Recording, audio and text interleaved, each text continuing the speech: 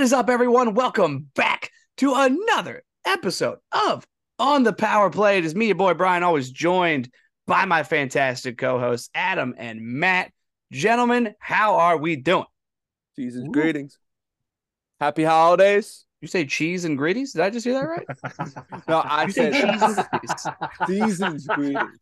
If you like Season's cheese, greetings, and I heard cheese and gritty.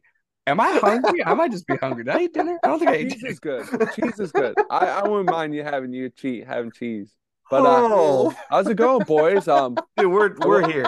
I We're wanted to here. ask, do you guys have your trees up? Yeah, I got so we got our tree up.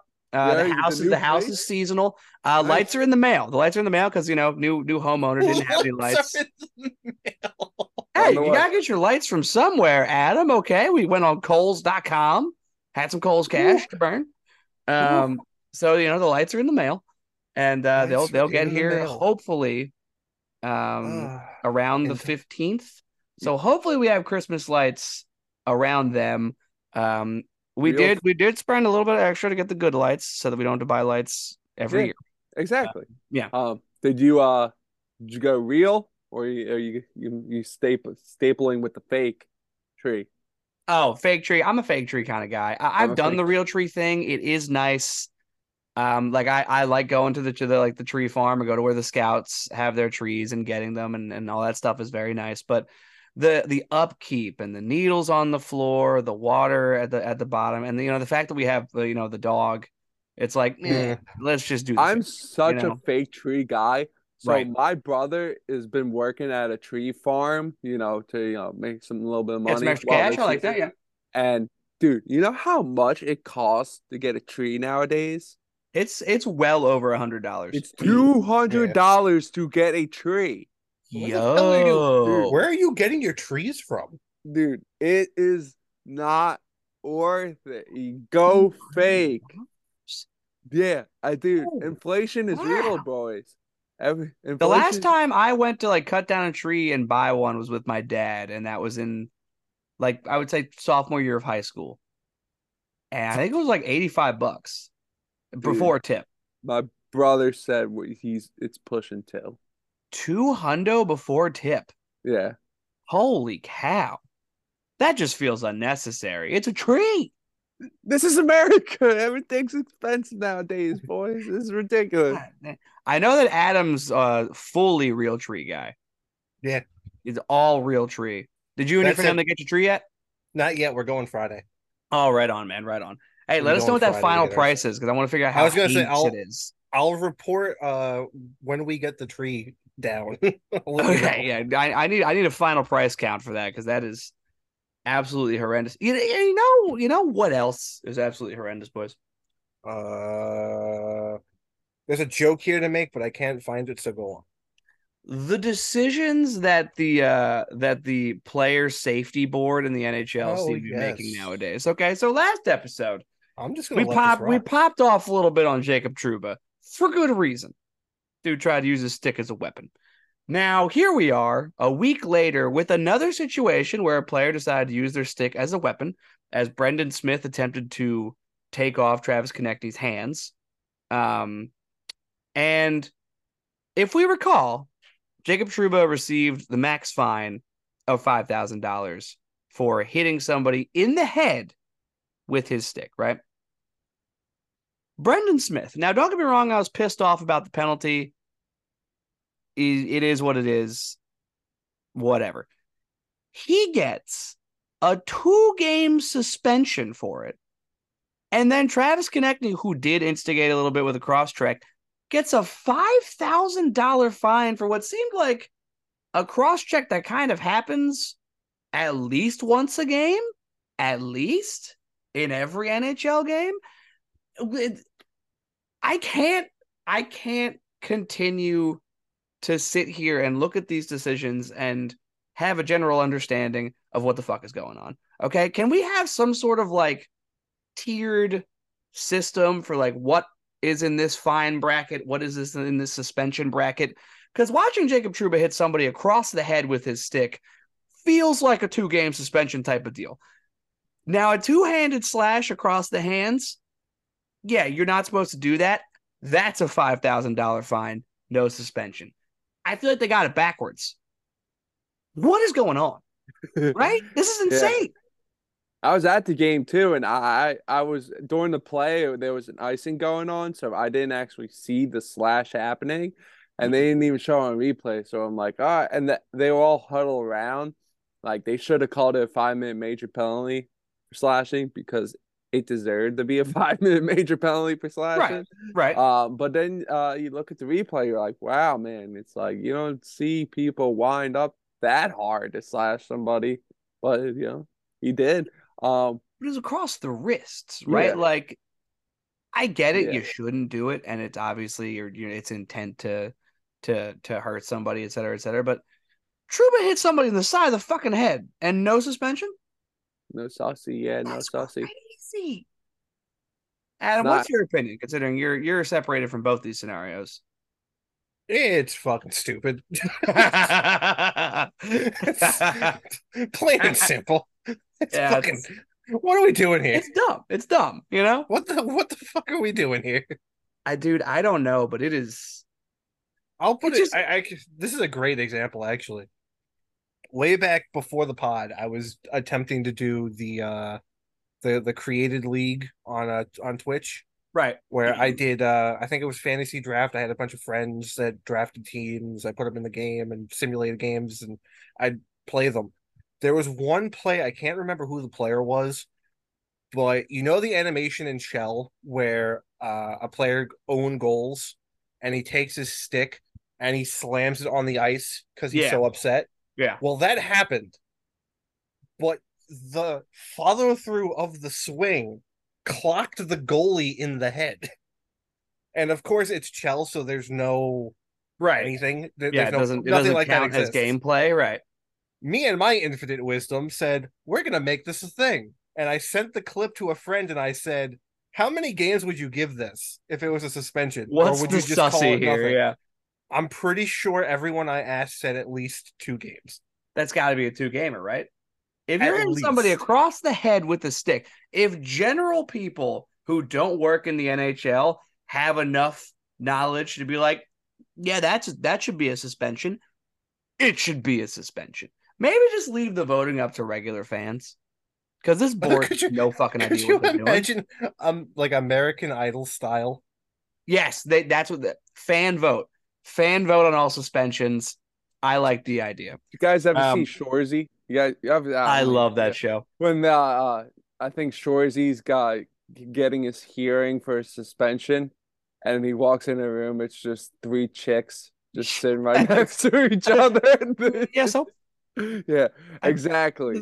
Like that should be a hearing. It's just Delaney, 3... I'm so happy I can breathe out of my nose right now. What's this remind you of? Huh? A little bit of nose cardio? But like just 3 ladies just sitting together, just being like this is what you did. Like that should be. We should keep it to the ladies because the ladies let the always moms keep do it. Have the mom of the player that committed the penalty and the mom of the player that the penalty was committed to get together. Oh God. Bottle of wine. They'll figure out the suspension from there out. I think this is foolproof. Oh, by the way, just to touch on what Matt said, if you're listening to this podcast and you haven't watched Shorzy, do yourself a favor. If you don't have Hulu, borrow somebody's account. You know somebody with Hulu, trust me. And if you still don't have Hulu when Disney Plus is offering ESPN Plus, Hulu, and Disney Plus with commercials for $13 a month, just bite the bullet. It's worth it. Watch the show. It's hilarious. And hockey fans will love it 100%. Anyways. And then you don't have to complain about ESPN Plus, Exactly. You can watch your hockey on ESPN Plus because for some reason it feels like every 5 games is your local market and all the rest of them are ESPN, TNT. It's on fucking Sportsnet in Canada for no reason. Well, you boys have it worse because you follow the Flyers and you're in the Flyers market. I have it a little bit easier being a Sharks fan. I can watch pretty much any game I want. Yeah. But it's still fucking ridiculous. That's honestly a whole episode on its own with what's going on with the TV contracts. Like, look, I like that the game is growing and it's getting more national attention and it's on different channels and stuff. Don't keep taking away my local broadcasts. I love the local broadcasts, and I hate having to mute the TV and turn the radio on because it's always off, and I do it because I like to support my local networks. Anyways, I digress. That was just a little bit of time for me to bitch about something endlessly. To continue with actual NHL news here, the NHL is embarking on the Sphere. Now, I think we talked about this a couple of weeks ago when we were talking about. Yeah, I think it came up. Yeah, what are they going to do? And we were like, maybe they do the Sphere. And I believe we came to the conclusion, no, that's probably way too much money. Well, we were wrong as the NHL finalizes the details to hold a, quote, dramatic 2024 NHL draft in the Vegas Sphere. So according to the Gary Bettman and the NHL Board of Governors, Bettman said, quote, I think it'll be pretty dramatic, unquote. The NHL is the first sports entity to hold an event in the Sphere, which sits 18,600 people. Here's some more from Gary Bettman. Quote, it will be the first sporting event in the Sphere, and I think it'll be a pretty well-viewed event, both in terms of the draft itself and the viral use of the Sphere inside and outside using the globe. We think it'll be fun. We think it'll be dramatic and compelling. Now, I truly didn't think that they were going to go ahead and do the Sphere, but the fact that they are kind of rocks. I don't know what your guys' opinion on this is, but I kind of love it. Talk about promoting yourself in the best way that you can when you have the draft in Vegas, to use the newest thing in Vegas, use the Sphere, not only for, like he said, indoor, stuff, but, very, very outdoor and in the open advertising and, like the live action stuff that you'll probably see on the outside of the Sphere. I think it's going to be a great moment for the NHL in general, just to advertise to different folks. I know that Vegas is now a super hot hockey market, but I think this is great for the league. What do you guys think? I like the Sphere. Sphere's cool. My buddy went to the Sphere, got to see something there. And he's like, dude, it's a unique place. It's steep. Yeah. Like it's steep. Like the seating steep, the escalator to get to your seats steep. Like it's a steep building, but it's cool. It's like, it can host a lot of things. My only wish is that it was last year's draft, because this year's draft, I just had that feeling isn't going to be memorable or deep or anything like that. Right. So I mean, I wish it was last year's draft when you had, Bedard, Carlson, Finatelli, Michkov, like, the good players, like the guys we're going to be seeing play legit hockey for a long time. Yeah, that would have been super cool. But also, like, when you really think about it, this is less about who is being drafted and more about the draft experience as a whole. Just to promote that and hockey in general. But Adam, what do you think about it? Do you think this is good for the league? I think it's a double-edged sword. Because from all reports, it sounds like this is going to be the last of the draft that we know when it comes to the NHL before they move to the centralized version, which who knows how that's going to be. So I mean, for a last hurrah, I think it'll be a nice send-off.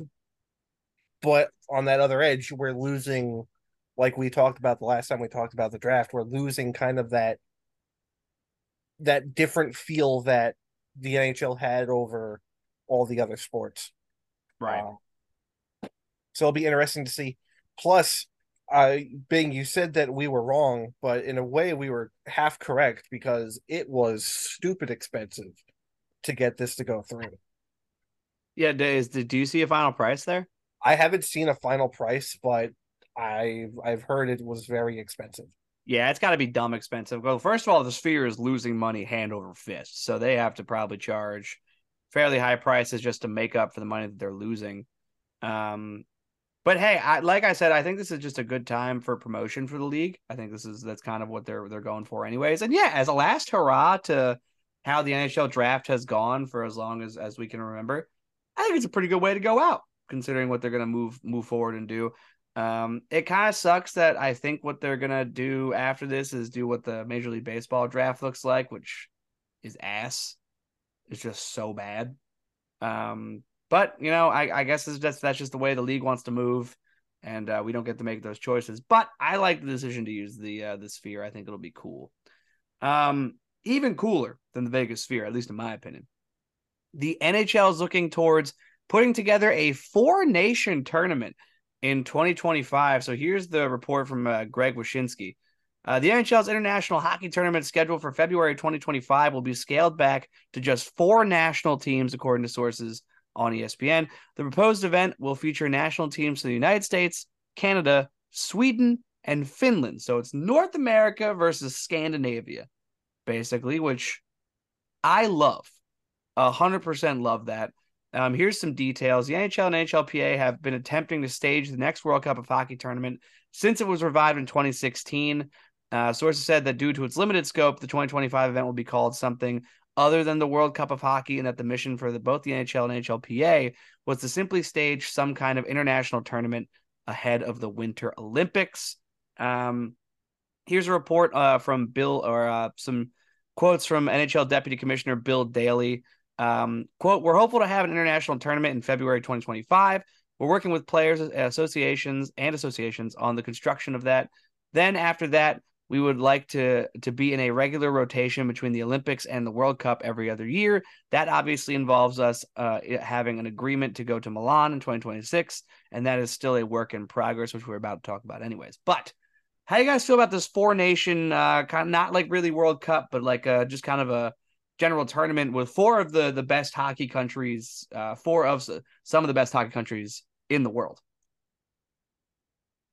You want to go, Adam? I guess I'll start it off because I don't know. I feel like the NHL is kind of throwing us a bone, but at the same time, they're already setting themselves up to be able to pull out of things if they need to. Right.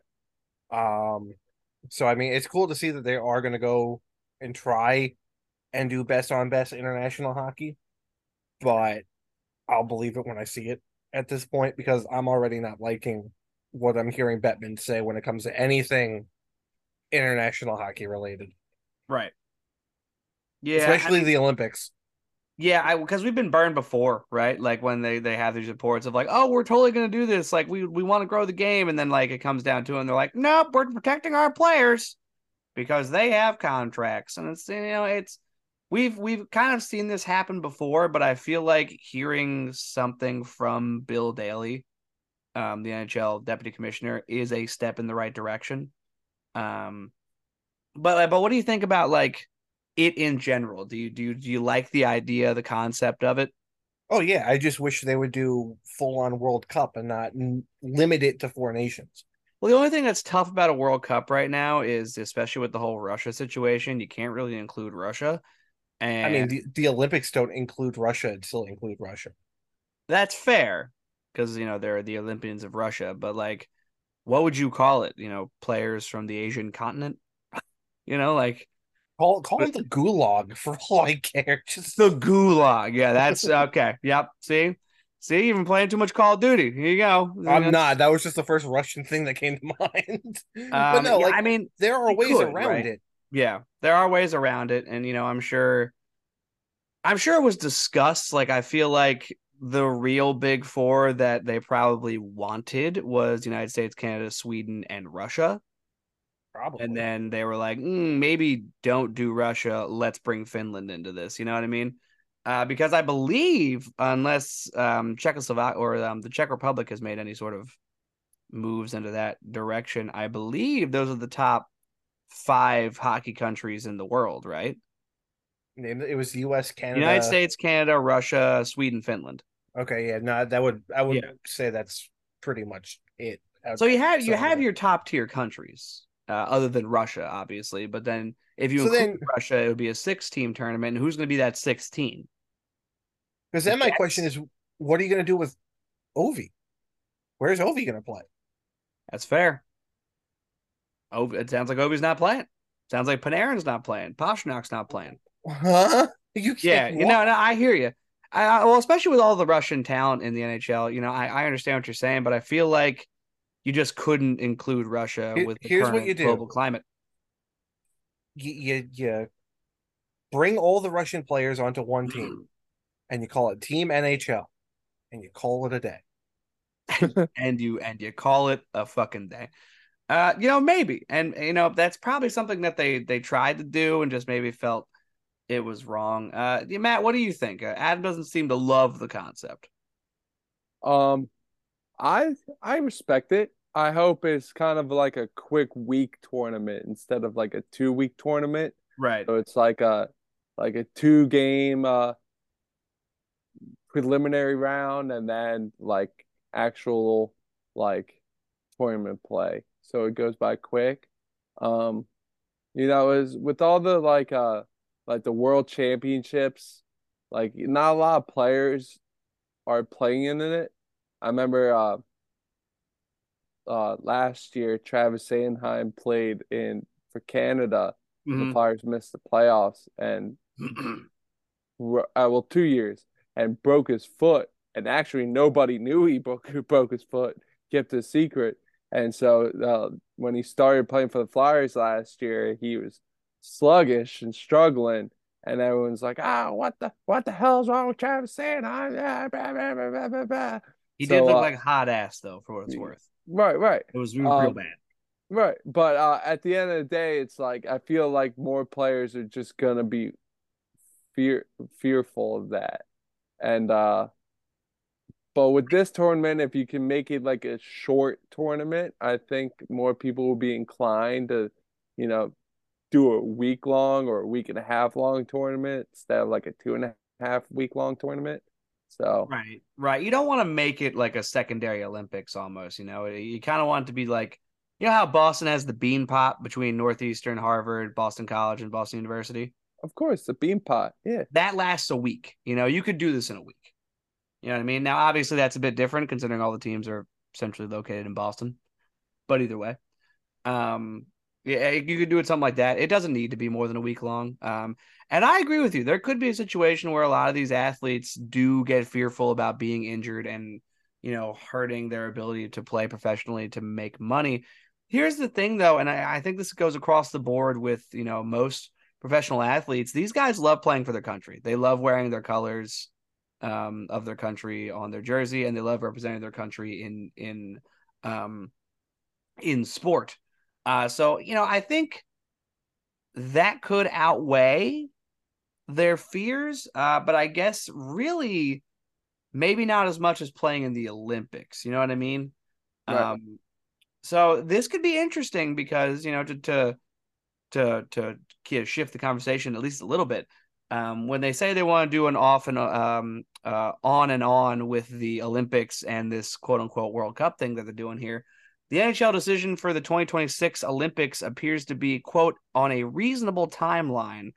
So it looks like the NHL Deputy Commissioner Bill Daly told the Associated Press that it's quote likely a reasonable timeline to make the call, and it does sound like that. That NHL players will be allowed to play in the Olympics in this coming Winter Olympics 2026 after NHL players have missed the last two. Do you think the same thing with the Olympics? Do you think that they'll be afraid of injury with the Olympics as well? Or do you think because of the weight that the Olympics carries and being an Olympic athlete and representing your country on that stage, it'll be a different turnout? Not to be a hypocrite, but I'm gonna totally be a hypocrite. I think it would be a different turnout because of the fact that how the players seem to want to play the Olympics, Right. rather than like, having it be like a sit down with your family and discuss whether to play for like the World Cup of hockey or like the IFC, IIHF, yeah. IIHF World Hockey Championships, where it's like, all right, do you want to do this? I think more hockey players want to play for the medals, like the gold medal. I mean, everyone remembers the golden goal Crosby scored, so it's like, more of an incentive to go for the glory. Mm. And I think you're gonna look at the last era, the Crosbys, Ovechkins, Stamkos, like the guys who were like Marchand, you throw Marchand in there, even though I still think Bergeron. well, Bergey's retired, but like, Oh, yeah, yeah, but now, yeah. yeah, but like they're gonna really try and force their way to go because this is really their last chance. Mm. So going full hypocrite mode, I think they totally would be like, yeah, the Olympics, yeah, yeah, yeah, yeah. Yeah, I mean, I don't think you're a hypocrite for that. I completely agree with you. I think it's just you have to remember the weight that the Olympics carries, right? You're an Olympic athlete. You're representing your country on the Olympic stage. That's very different than a World Cup or World Championship situation. Adam, what about you? Do you think that the Olympics would get a better turnout as far as NHL talent is concerned than this proposed World Cup? I feel like it would be about the same, if I'm honest, because I feel like everyone wants to represent their country, and with how many players just haven't had a chance to do that in the NHL, I think just to be able to say you did it once is good. And then, of course, like Fish said with the Olympics, there's just so much more weight behind it. Obviously, you'll get just as much. I'm just concerned that they're not going to do it at all because Daly's saying one thing, and I'm reading the comments Bettman said, and I'm like, you are already planting the seed to tell us no. Yeah, Like, I was kind of hoping they were on the same page. I guess they're not. here's who did this? This came directly from Bettman. It's not about making a decision. It's trying to finalize the plans, some of which are beyond our control. It's up to the International Olympic Committee and the double IHF to put things in place that need to be there. And not insignificantly, they have a lot of work to do on the arena. I don't think they've actually begun construction on it, which is a matter of some concern. Okay. We're 3 years out from the Olympics, Gary. Yeah. Like, I understand if they haven't broken ground yet, you're a little concerned, but they always get this shit done. Yeah, it's the Olympics. They'll always find a way to make it happen. I mean, is it usually great for the country? No. I mean, you could No, talk to that's all. Rico Brazil about that. That's a whole podcast in and of itself too. Yeah, right. But you're more concerned about your players and I mean, the problem is that the players really want to play in the Olympics, and Gary Bettman answers to the owners, not the players. So, Also, I just read this, which Jesus fucking Christ. Bettman said the other open issues are paying to ensure players' NHL contracts and providing travel and accommodations for the players and their families in Milan. Motherfucker, you just paid a shit ton of money for the Sphere. What do you mean? I mean, look, it's always going to be an endless battle with Gary Bettman. You know what I mean? This is how it's always been. The dude tries to pinch pennies anywhere that he can when it comes to actually providing entertainment for the fans, and then spends it endlessly in other ways. It's always the same battle with Gary Bettman, so you're never going to win that one. But I hope they do both because I love watching professionals play for their country, right? Like, think about like Austin Matthews hasn't gotten to play for the United States. Connor McDavid hasn't gotten to play for Canada. Like, that means so much to these players, and it means so much to the fans, right? Like, Yeah. I would love to root for Austin Matthews. You know what I mean? And he not be in a Toronto jersey. I'd love that. I would love to root for all of those American guys that are on other teams that I have to hate. And then I don't have to. You know what I mean? It's a beautiful thing. And just there's nothing cooler than winning an Olympic gold for your country. Like, that's one of the coolest things you can do on planet Earth. These guys are getting robbed of it, you know? I'm looking at the projected Olympic roster for the US team. This first line is disgusting. Who is it? Matthew and Brady Kachuk on the wing, centered by Austin Matthews. Oh, Jason Robertson and Jack Eichel on the second wing, with Jack Hughes as the center. oh my God, the Hughes brothers. Kyle I Connor, think Hughes Dylan brothers were Larkin. American. Yeah. How can you forget the Hughes brothers are American? I don't know, dude. It just didn't even cross my mind. Oh, come on now. That's How can you nuts. forget the Hughes brothers are It's American? kind of fair.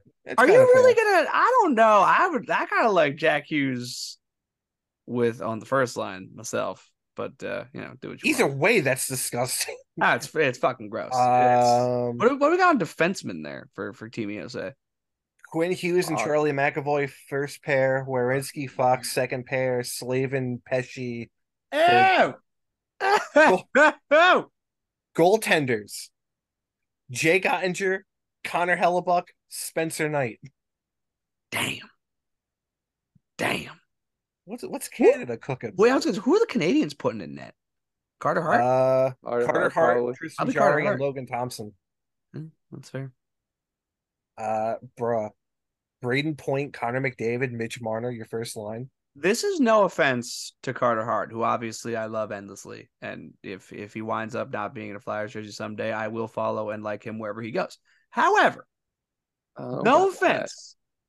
He's got no help in net. It is just him. Tristan Jarry, trash. Logan Thompson? Logan Thompson, pretty fucking good. They're cut from the same cloth. Tristan Jarry's a pretty good goalie. He did just score. Complete side note that we didn't. He did just score a goal, by the way. I could total side note. I completely forgot that happened. This is the wild thing about having a hockey podcast in the middle of a season that you only record weekly. It's like you feel like you miss everything so much, but then you also feel like you have nothing to talk about. Like the time the day comes, you're like, the fuck happened this week? Did anything happen? And everything happened. Everything happens. It happens. I also have to point out the second line for Team Canada is projected to be Crosby, McKinnon, Bedard, and I want to throw up. Goddamn Canadians, dude. What there's a world where it could be Crosby, McDavid, Bedard. They're relentless. What do they have on defense? Morrissey, McCarr, Shabbat, Chikrin, Theodore, Hamilton.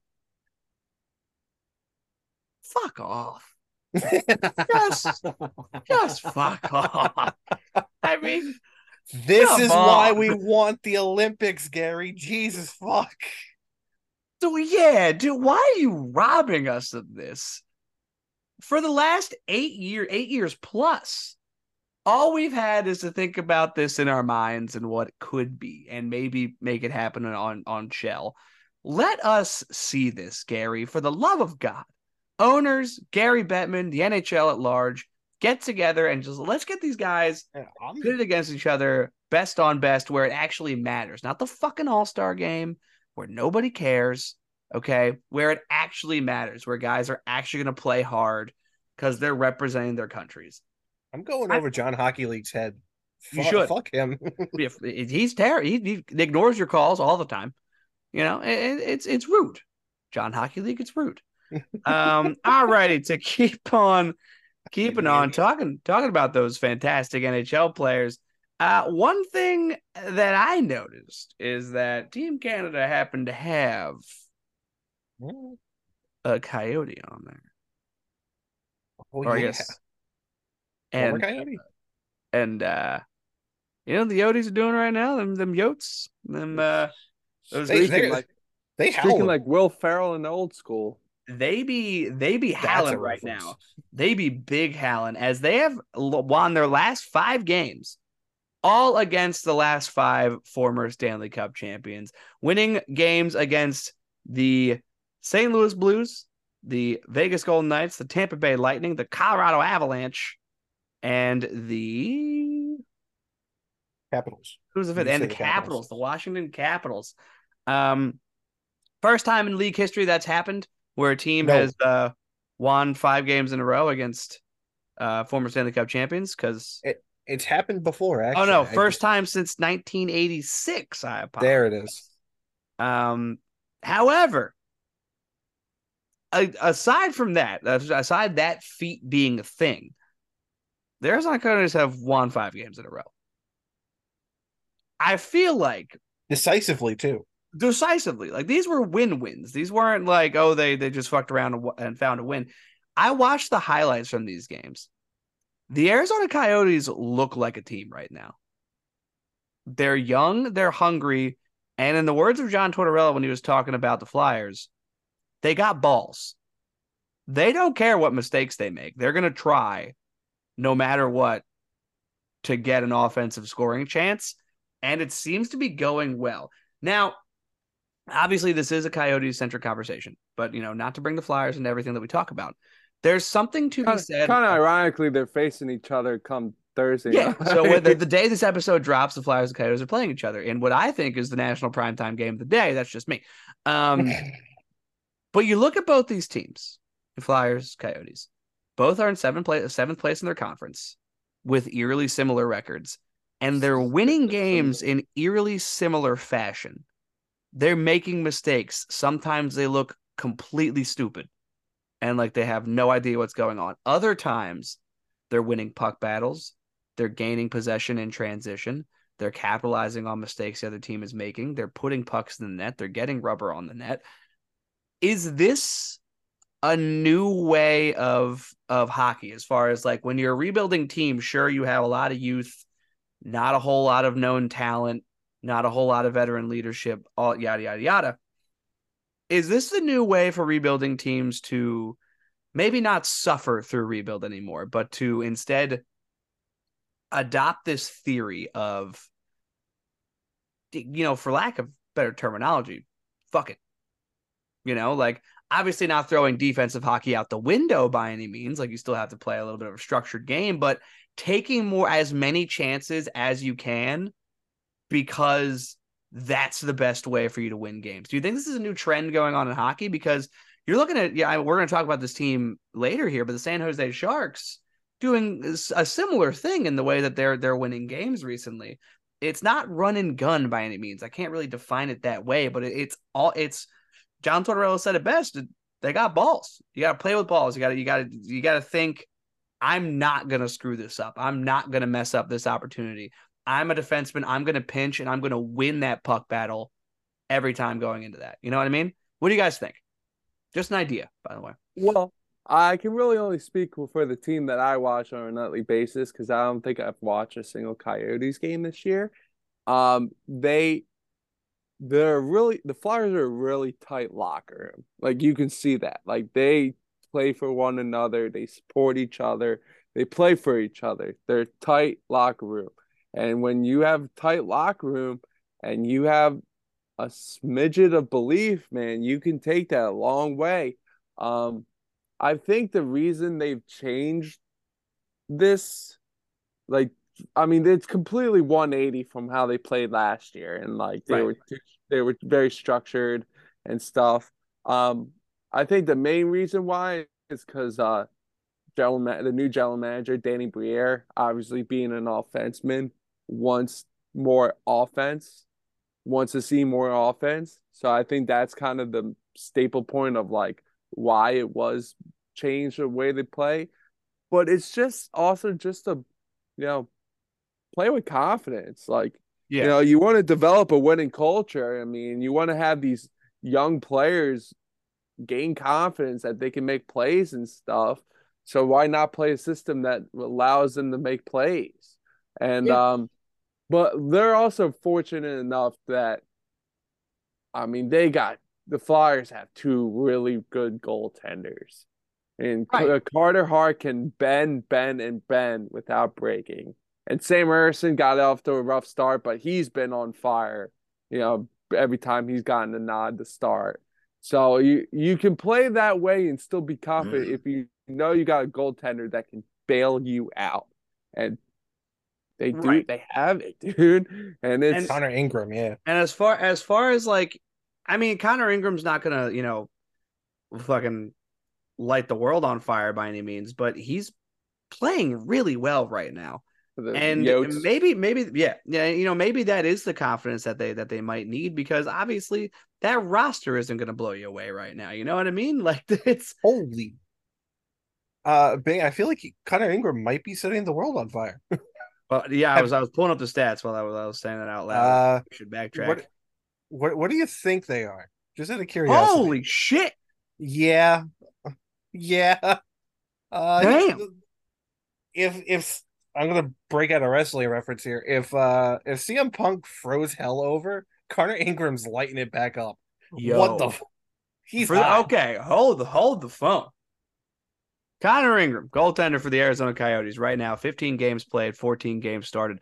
11-3 record, a 223 goals against average at a 930 save percentage clip. Insane. That's Holy impressive. shit. Lot like Carter. Carter's rocking like a 220 goals against right now. But but Carter he's got a lot. Carter still has an 800 save percentage. This kid is fucking lighting it up. 930 with the team you have in front of you, sir. I'm and here's the thing, and I'm glad that you brought that up, that the Flyers like play together because it's a tight locker room. You look at like Arizona looks like they're having fun. It straight up looks like they're just having a good time out there. Logan Cooley looks like he's having a blast playing hockey in Arizona, which is awesome considering all the drama that happened with his draft and all that jazz. Clayton Keller looks like a full bona fide leader of a locker room. I think he's finally breaking out. Yeah, whether or not he's breaking out or anything like that, 8 goals, 16 assists, and 24 points through 24 games. He looks like he's trying to lead a hockey team, and he's actually doing it, right? And you have a lot of different guys being involved with this team right now. Michael Carson, 12 goals, 15 points. I've never heard that guy's name. I have no idea who that is. Lawson Krause, I do know who that is.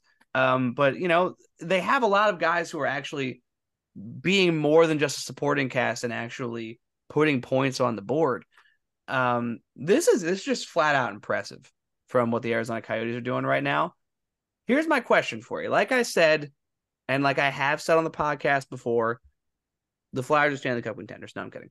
But I would have to say that the Flyers right now are a competitive team, right? We technically speaking kind of have to turn around and say the same thing about the Coyotes, as the Coyotes right now are also 7th in their conference in the West, sporting a 13-9-2 record, where the Flyers are 7th place in their conference, sporting a 13-10-2 record.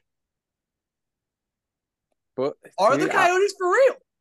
The way they're, I mean, I can only, like I said, I can really only speak for my Flyers because I watch the Flyers on a nightly basis. The way they play, if they can continue to play, I think they can make the playoffs because they got the goaltending to make the playoffs. Now, it could be the same with Arizona. I mean, they're holding down the playoffs. Now this Ingram kid is playing. Yes, but if they got a goaltender like that, I mean, it should be enough to make the playoffs. Oh, here's the problem, though. And here's oh, man, why'd I have to think this thought? He's going to get traded, isn't he? He's going to get traded. Ingram? He's going to get traded to the Oilers, and his career is going to be ruined. Who, Connor Ingram? No. Yeah, Connor Ingram.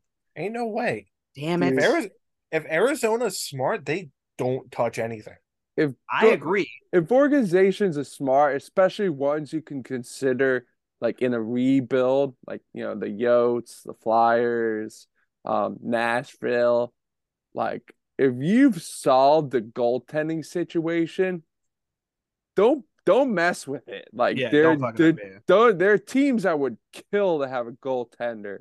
And I haven't solved the goalie situation in Shell yet, and I've rocked with what I got. I got Carter Hart and a rookie, and they've kind of done okay. So, yeah, I mean, when you really break it down by the numbers, he's the hottest goalie in the league right now, Connor Ingram. I mean, if I'm trading Connor Ingram, I'm asking for like 2 firsts and a high second prospect.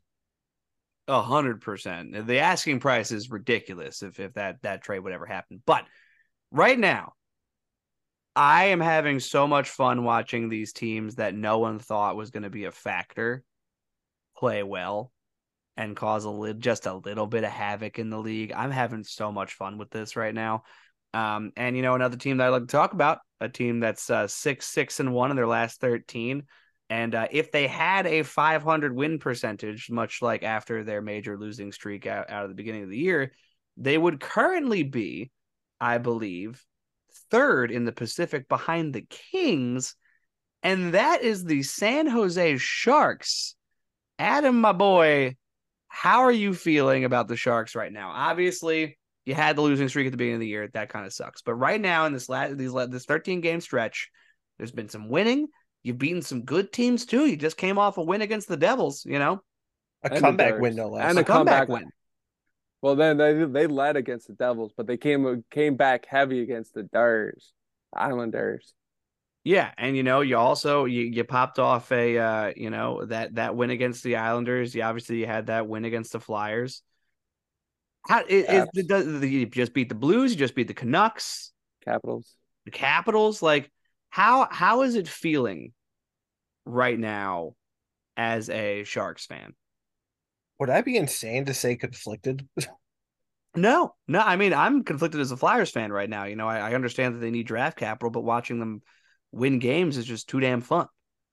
Well, yeah, I could see that. I don't know. I haven't washed the bitter taste of the 9 game losing streak. I don't even remember how long it was. It was that stupid. So I haven't come back around to watching. I'm keeping up on it with clips on Twitter and stuff like that, but I'm not invested in watching games. I was like, oh, maybe I'll watch the Islanders game, and I saw what the score was. I was like, all right, I'm done. I'll catch this later. And then I found out they came back and won. So maybe I just shouldn't watch because that's when they'll win. Is what I'm gathering. Maybe just follow on Twitter. We'll get a Stanley Cup in San Jose. Well, I mean, it's nice to see that it's not all like doom and gloom, and we're not on pace to be probably the worst team in hockey. But I would still like to have a high draft pick, and the more you win, the less likely that is to happen. So right.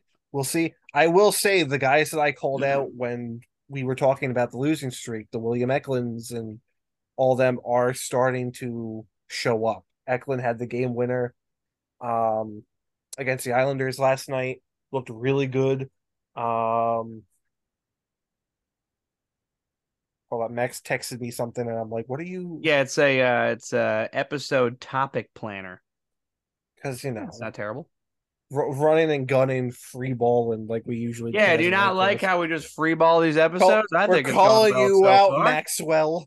No. Silverhammer. But I'm enjoying seeing some of the guys that I called out starting to show up. Duclair's being the player I expected when he was signed. Zetterlund has been otherworldly. I don't think I expected that from him. Zadina, I don't know if he's hurt. I feel like I haven't heard his name at all recently. We'll see. Actually, I'm kind of curious to see where he's at on the stat sheet. Zetterlund's there. Zadina is a -19. God help me. Okay, well, that's maybe tough to look at a plus minus when you guys started the year. Yeah, no, I'll give you that. But even still, I don't like seeing double-digit minuses. Yeah, but you also don't like seeing double-digit losses or two double-digit losses in a row. So you know what? Maybe I agree with Matt a little bit. Maybe I just don't. I don't like double digits. Maybe just don't. Just maybe 6 figures. Then we'll talk. Yeah, that's all I was asking. It's pretty. The only red flag I have right now is I'm seeing a lot of concerning reports that Mario Ferraro could get traded, and to that I say, fuck off. Why? Yeah, that's a prospect you probably want to keep around. I would trade Kevin LeBanc, anybody over Mario Ferraro right now. Yeah. I mean, it's definitely an interesting situation, but you gotta admit it's fun to watch, right? Like in your head, you're it's a rebuild, and we kind of need draft capital, but you're like, we're winning games. It's kind of fun. I don't know. I think I'd like to see winning games with Michael Celebrini or Macklin Celebrini, excuse me. Maybe, but wins or Cole Eiserman. I'll take a or that. It's a young Y, some would say. Young Y. Young Y. And the last team we're going to talk about here for the episode is another team that has popped off a win streak, 5 in a row. And it's a team that we didn't necessarily sell out on by any means, but a team that it was a full shock how much they were struggling at the beginning of the year. And that's the Edmonton Oilers, who just popped off a 5-game win streak, putting themselves at a 9-12-1 record. with 19 points in the Pacific Division. Still very much in that race as they're only 4 points away from the Calgary Flames, who are in fourth. However, the Pacific right now is very much top heavy.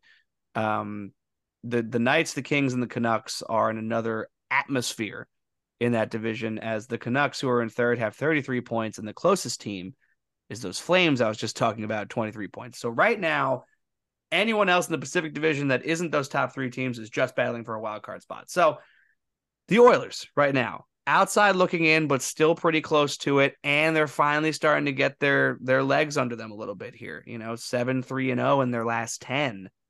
That's pretty fucking big. How do you guys feel about the Oilers now that it seems that they're kind of getting the momentum? Do you think that they're still maybe just a bit too down and out, or is there still time, you think? There's always still time, but I'm not hopping on their wagon, man. Know who I will hop on the wagon? Whoa, Not okay. make a comeback after a strong start, after a rough start. Minnesota. They're 4-0. They're 4-0 after making the coaching change. They are. That's true. So I think there's going to come a time where the goaltending will catch up to him and the defense will catch up to him again. And I think they'll just be buried. And Minnesota. I think they need it, though, right? The Oilers, I think they need it. What, need to miss the playoffs and be like, yo, we need to figure some shit out? 100%. Yeah. Like I was saying earlier, dude, there's so many teams that you could consider rebuilding that have figured out the goaltending situation. And dude, you don't mess with that, because if you really want to win a cup, you compete for a cup, if you don't have goaltending, you don't have a chance. You don't have a chance. So if you got goaltending, man, you keep it. You love it. Like it's you hold on to it. You hold to it and you love it. Like it's your dog or something. You hold tight to that. You don't let go. Never let go, Connor. Never let go. Yeah, dude. I agree with you. I mean, I feel like it's a story as old as time as far as, cup winners are concerned. Goaltending matters so much, and it matters even more in the playoffs. Now, you could argue that, Darcy Kemper wasn't like a full-blown stud for the Avalanche, but that Avalanche team was just going to beat you whether you liked it or not. That's a totally different story. You look at the Lightning. Andre Vasilevsky arguably has been the best goaltender in the last decade. It's one of those things where goaltending will always matter, and it will always be a huge factor in whether or not you're going to win a Stanley Cup. So you're right. You have a lot of these teams that are quote unquote rebuilding who have a goaltender or have a goaltending situation figured out, and they're winning games against teams that, arguably they should not be winning games against, and the Oilers are the exact opposite. They're losing games they shouldn't be losing because of bad defense and goaltending. Adam, what about you? Do you think they're far too buried? Or do you think, think like Adam and myself, where eventually the whole defense and goaltending thing will catch up? Oh, sorry, Matt and myself. I think they can dig their way out of this. I mean, they got a leapfrog, a rebuilding Ducks, a struggling Kraken and Calgary, and they're in a wild card, and that's only, what would that be? 1, 3, like 5, 6 points.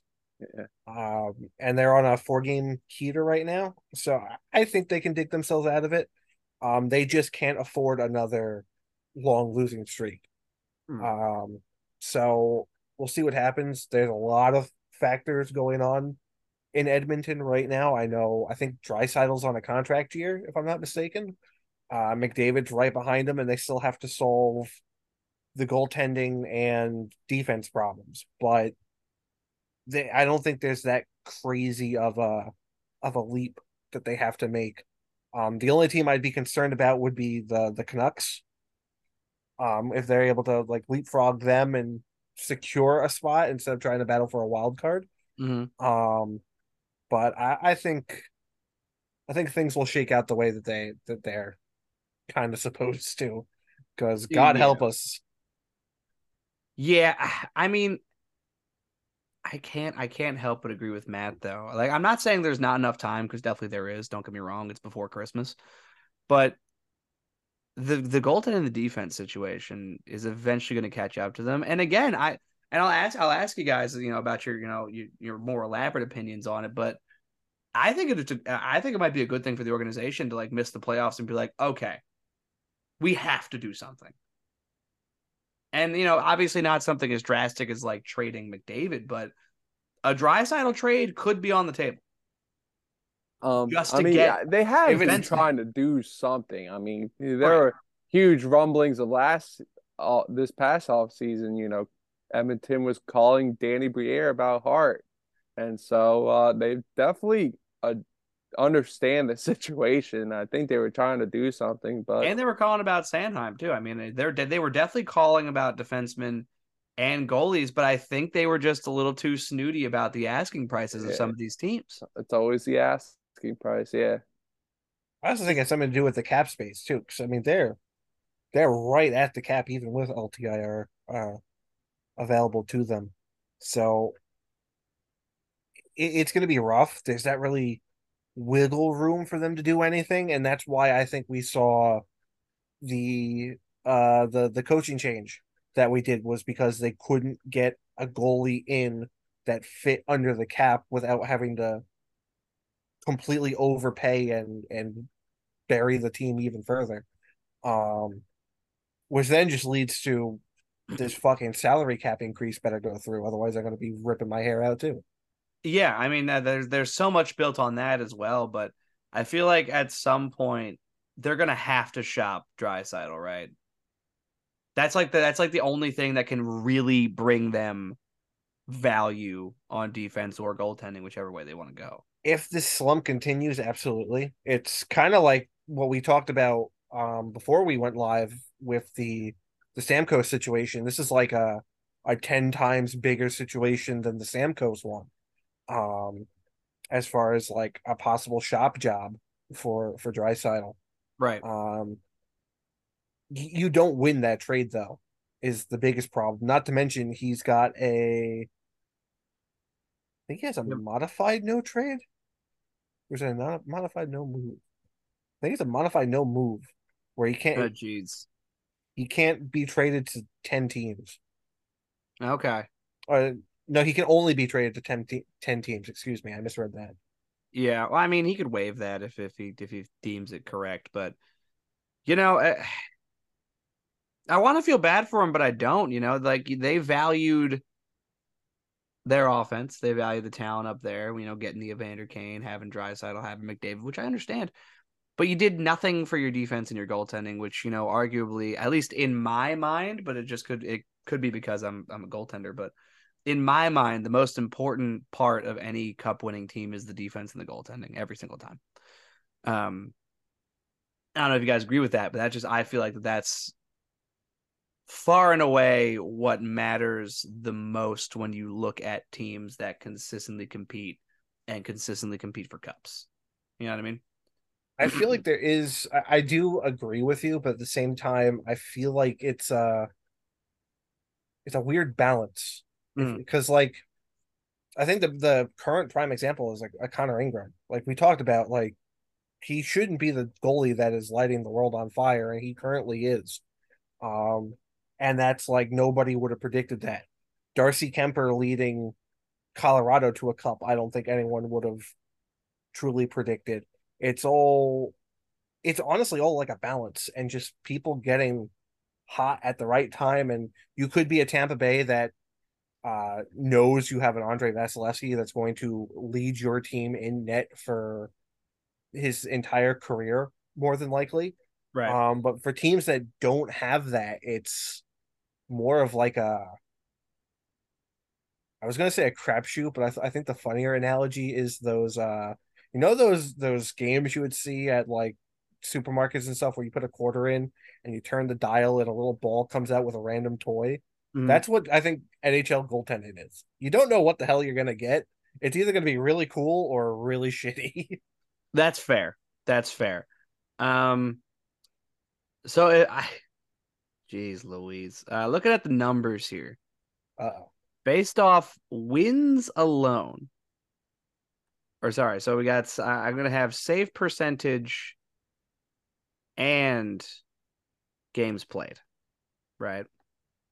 If I can here, Using I don't think NHL I can. Edge. I am, and I'm Oh trying my! to. He's actually I'm doing it. doing the thing. I'm Oh doing my it. God! I think I just felt the space-time continuum rip open. What is going on? He is the third best goalie in the league, behind Cam Talbot for some fucking reason. Yeah, Cam 11, Talbot's doing 11 good with starts with a LA. 930 save. Good for you, bud. And Thatcher Demko. Well, remember too, Vasilevsky's been out for a good chunk of the That's season so true. far. So That's that- true. But he wasn't playing that great. Thatcher had a rough game last night against He New did. That Jersey. should have a tough game, but he's been incredible recently. 918 save percentage right now. I mean, guys, this is the Connor Ingram episode. Go Yotes. Huh? Fucking help Oh them, my God. boys. where did Go. we all had them like bottom of the barrel Yeah. in the Central, did we not? Hey, you had the Flyers bottom of the barrel in the Metro, so here we are. I did have them there, but hey, listen, shit can happen. Yeah, especially in the Metropolitan Division right now, all the teams are separated by like anywhere from 1 to 4 5 points. points. Yeah. It's nuts. That was- right Even now. Columbus is It's so still- tight. Yeah, Columbus is still in the mix. It's so tight right now in the Metro, but the league right now, it's fun to watch. It is fun hockey to watch. You have teams that shouldn't be winning games, and I think it makes the league more fun myself. Holy. All right, boys, unless you guys have anything else, that's gonna wrap it up for this episode. Oh, I have to say it. I have to say it. Oh no. So, gotta talk about 87 Sidney Crosby. And I hate to do it, but I gotta give it props. Last night, he officially passed Mario Lemieux and is now has the most points against any player against the Flyers. He has the most points against the Philadelphia Flyers than any other player in the history of the NHL. And it hurts that I have to congratulate him. It was inevitable. If you watch the Flyers and Penguins rivalry, it was inevitable this was going to happen. Mm-hmm. But it finally happened. He has 125 points against the Philadelphia Flyers in like 85 games. And he now is number 1 against points against Philadelphia. Yep. And it sucks. It sucks. It hurts.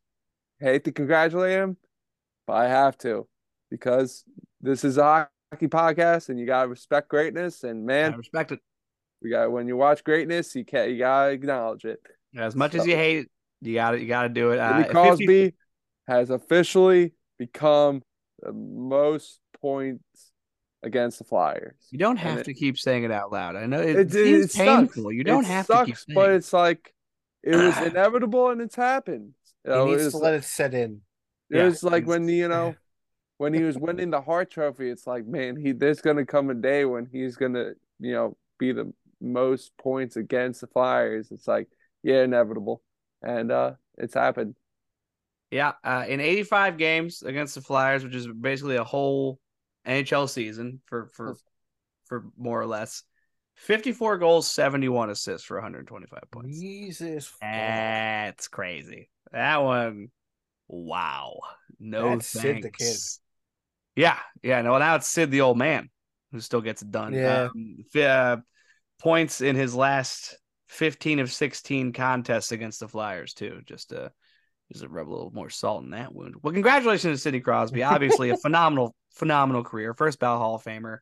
If I by some strange happening wind up at the last Flyers Penguins game where Sidney Crosby's on his last hurrah, I'm gonna stand up and give him an ovation. I will. That he's a Hall of Famer. I got to watch him play as much as I hated him, right? Because he was a Penguin.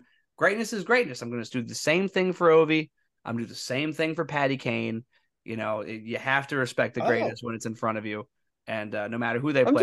I'm just glad the NHL doesn't do like farewell tours like baseball does and like football does. Yeah, like, there's that's no fair. need for farewell tours. Did you not see what they did with Patty Marlowe? He did a farewell tour. Yeah, but he was still competitive. He can still play. That's arguable. I don't know about that. I don't know. The dude can still play a little bit.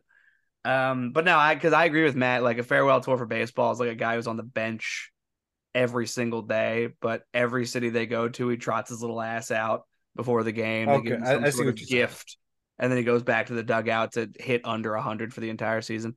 I agree. I'm glad that hockey doesn't do that either, but there's always like the air of like when you know it's over, the player knows it's over, the fans know it's over. It was like Giroux when he got that 1,000th game, the Flyers, Yeah, and the crowd. I was there. It was The crowd was arguably more emotional than they would be because we all knew it was over, and I he was knew. I going called it the somewhere else. funeral. Yeah, Called it the funeral. I was they like, were yeah, wearing the make him black a ceremony. jerseys too. It was like, oh, this I gotta hurts, lean into it. hurts the heart. Yeah, I mean, look, when it comes to hockey, it's less of a farewell tour and more of like it's over, isn't it? We know it's over now. So hey, greatness is greatness, and he saved the league. He and Alex Ovechkin saved the league in a time where the league needed it in 2004, 2005. So always will appreciate them in some small way. But that's gonna wrap it up for this episode. Oh, We missed two things. Well, oh, there's dear one Lord. funny thing, and there's one thing we actually missed that you reminded me of. Good Lord. Patty Kane's making his debut. Oh yes, Patrick Kane making his debut the day this episode drops against those winning San Jose Sharks. So that'll be interesting to see. That's definitely a game to tune into just to kind of see where Patty Kane's at nowadays, see if he can be a factor offensively for the Detroit Red Wings. If he gets himself a couple of points in that game, you're looking at a Red Wings team that might have something here. So that's going to be definitely something. Watch him get a hat trick, and I'm gonna cry. And I will weep. Also, the funny thing, did you guys see what happened in the ECHL? Was it today? No, what transpired? So during I don't know who they were playing against, but it was during the Toledo Walleyes school day game in Toledo. Okay. A chicken nugget was thrown onto the ice, and a player for the Walleyes shot said chicken nugget back into the crowd, and the player was assessed a 10-minute game misconduct. No. For what? Well, it was a misconduct. I don't know if it was a game misconduct, but he was assessed a 10-minute misconduct. For what? Trying to help clear the ice surface? Sorry. My bad. Yeah. That's so dumb. That is so dumb. Oh, damn. So dumb, bud. So dumb. The Oh my chicken God. nugget. The So chicken dumb. nugget heard around the world. If you guys don't know what that reference is, that's a Shorzy reference. Go watch the fucking show. Anyways, God damn it. as always, we appreciate you guys so much for listening on the Power Play. You guys rock, man. We keep getting listeners, week in and week out, and we appreciate the heck out of you. Obviously, we know where you came from. You came from the social medias because Adam is a G. We will always say it. Adam is the heart and soul of this podcast. He runs the damn show here, and Matt and I just talking to a microphone. But Adam, how about you go ahead and plug that Twitch? Twitch.tv/on the power play. I know I said I was going to get a poll up. It came to my attention I could only do 4 options for a poll. So I had to. Stupid. I kind of had to try and figure something else out. I have an idea.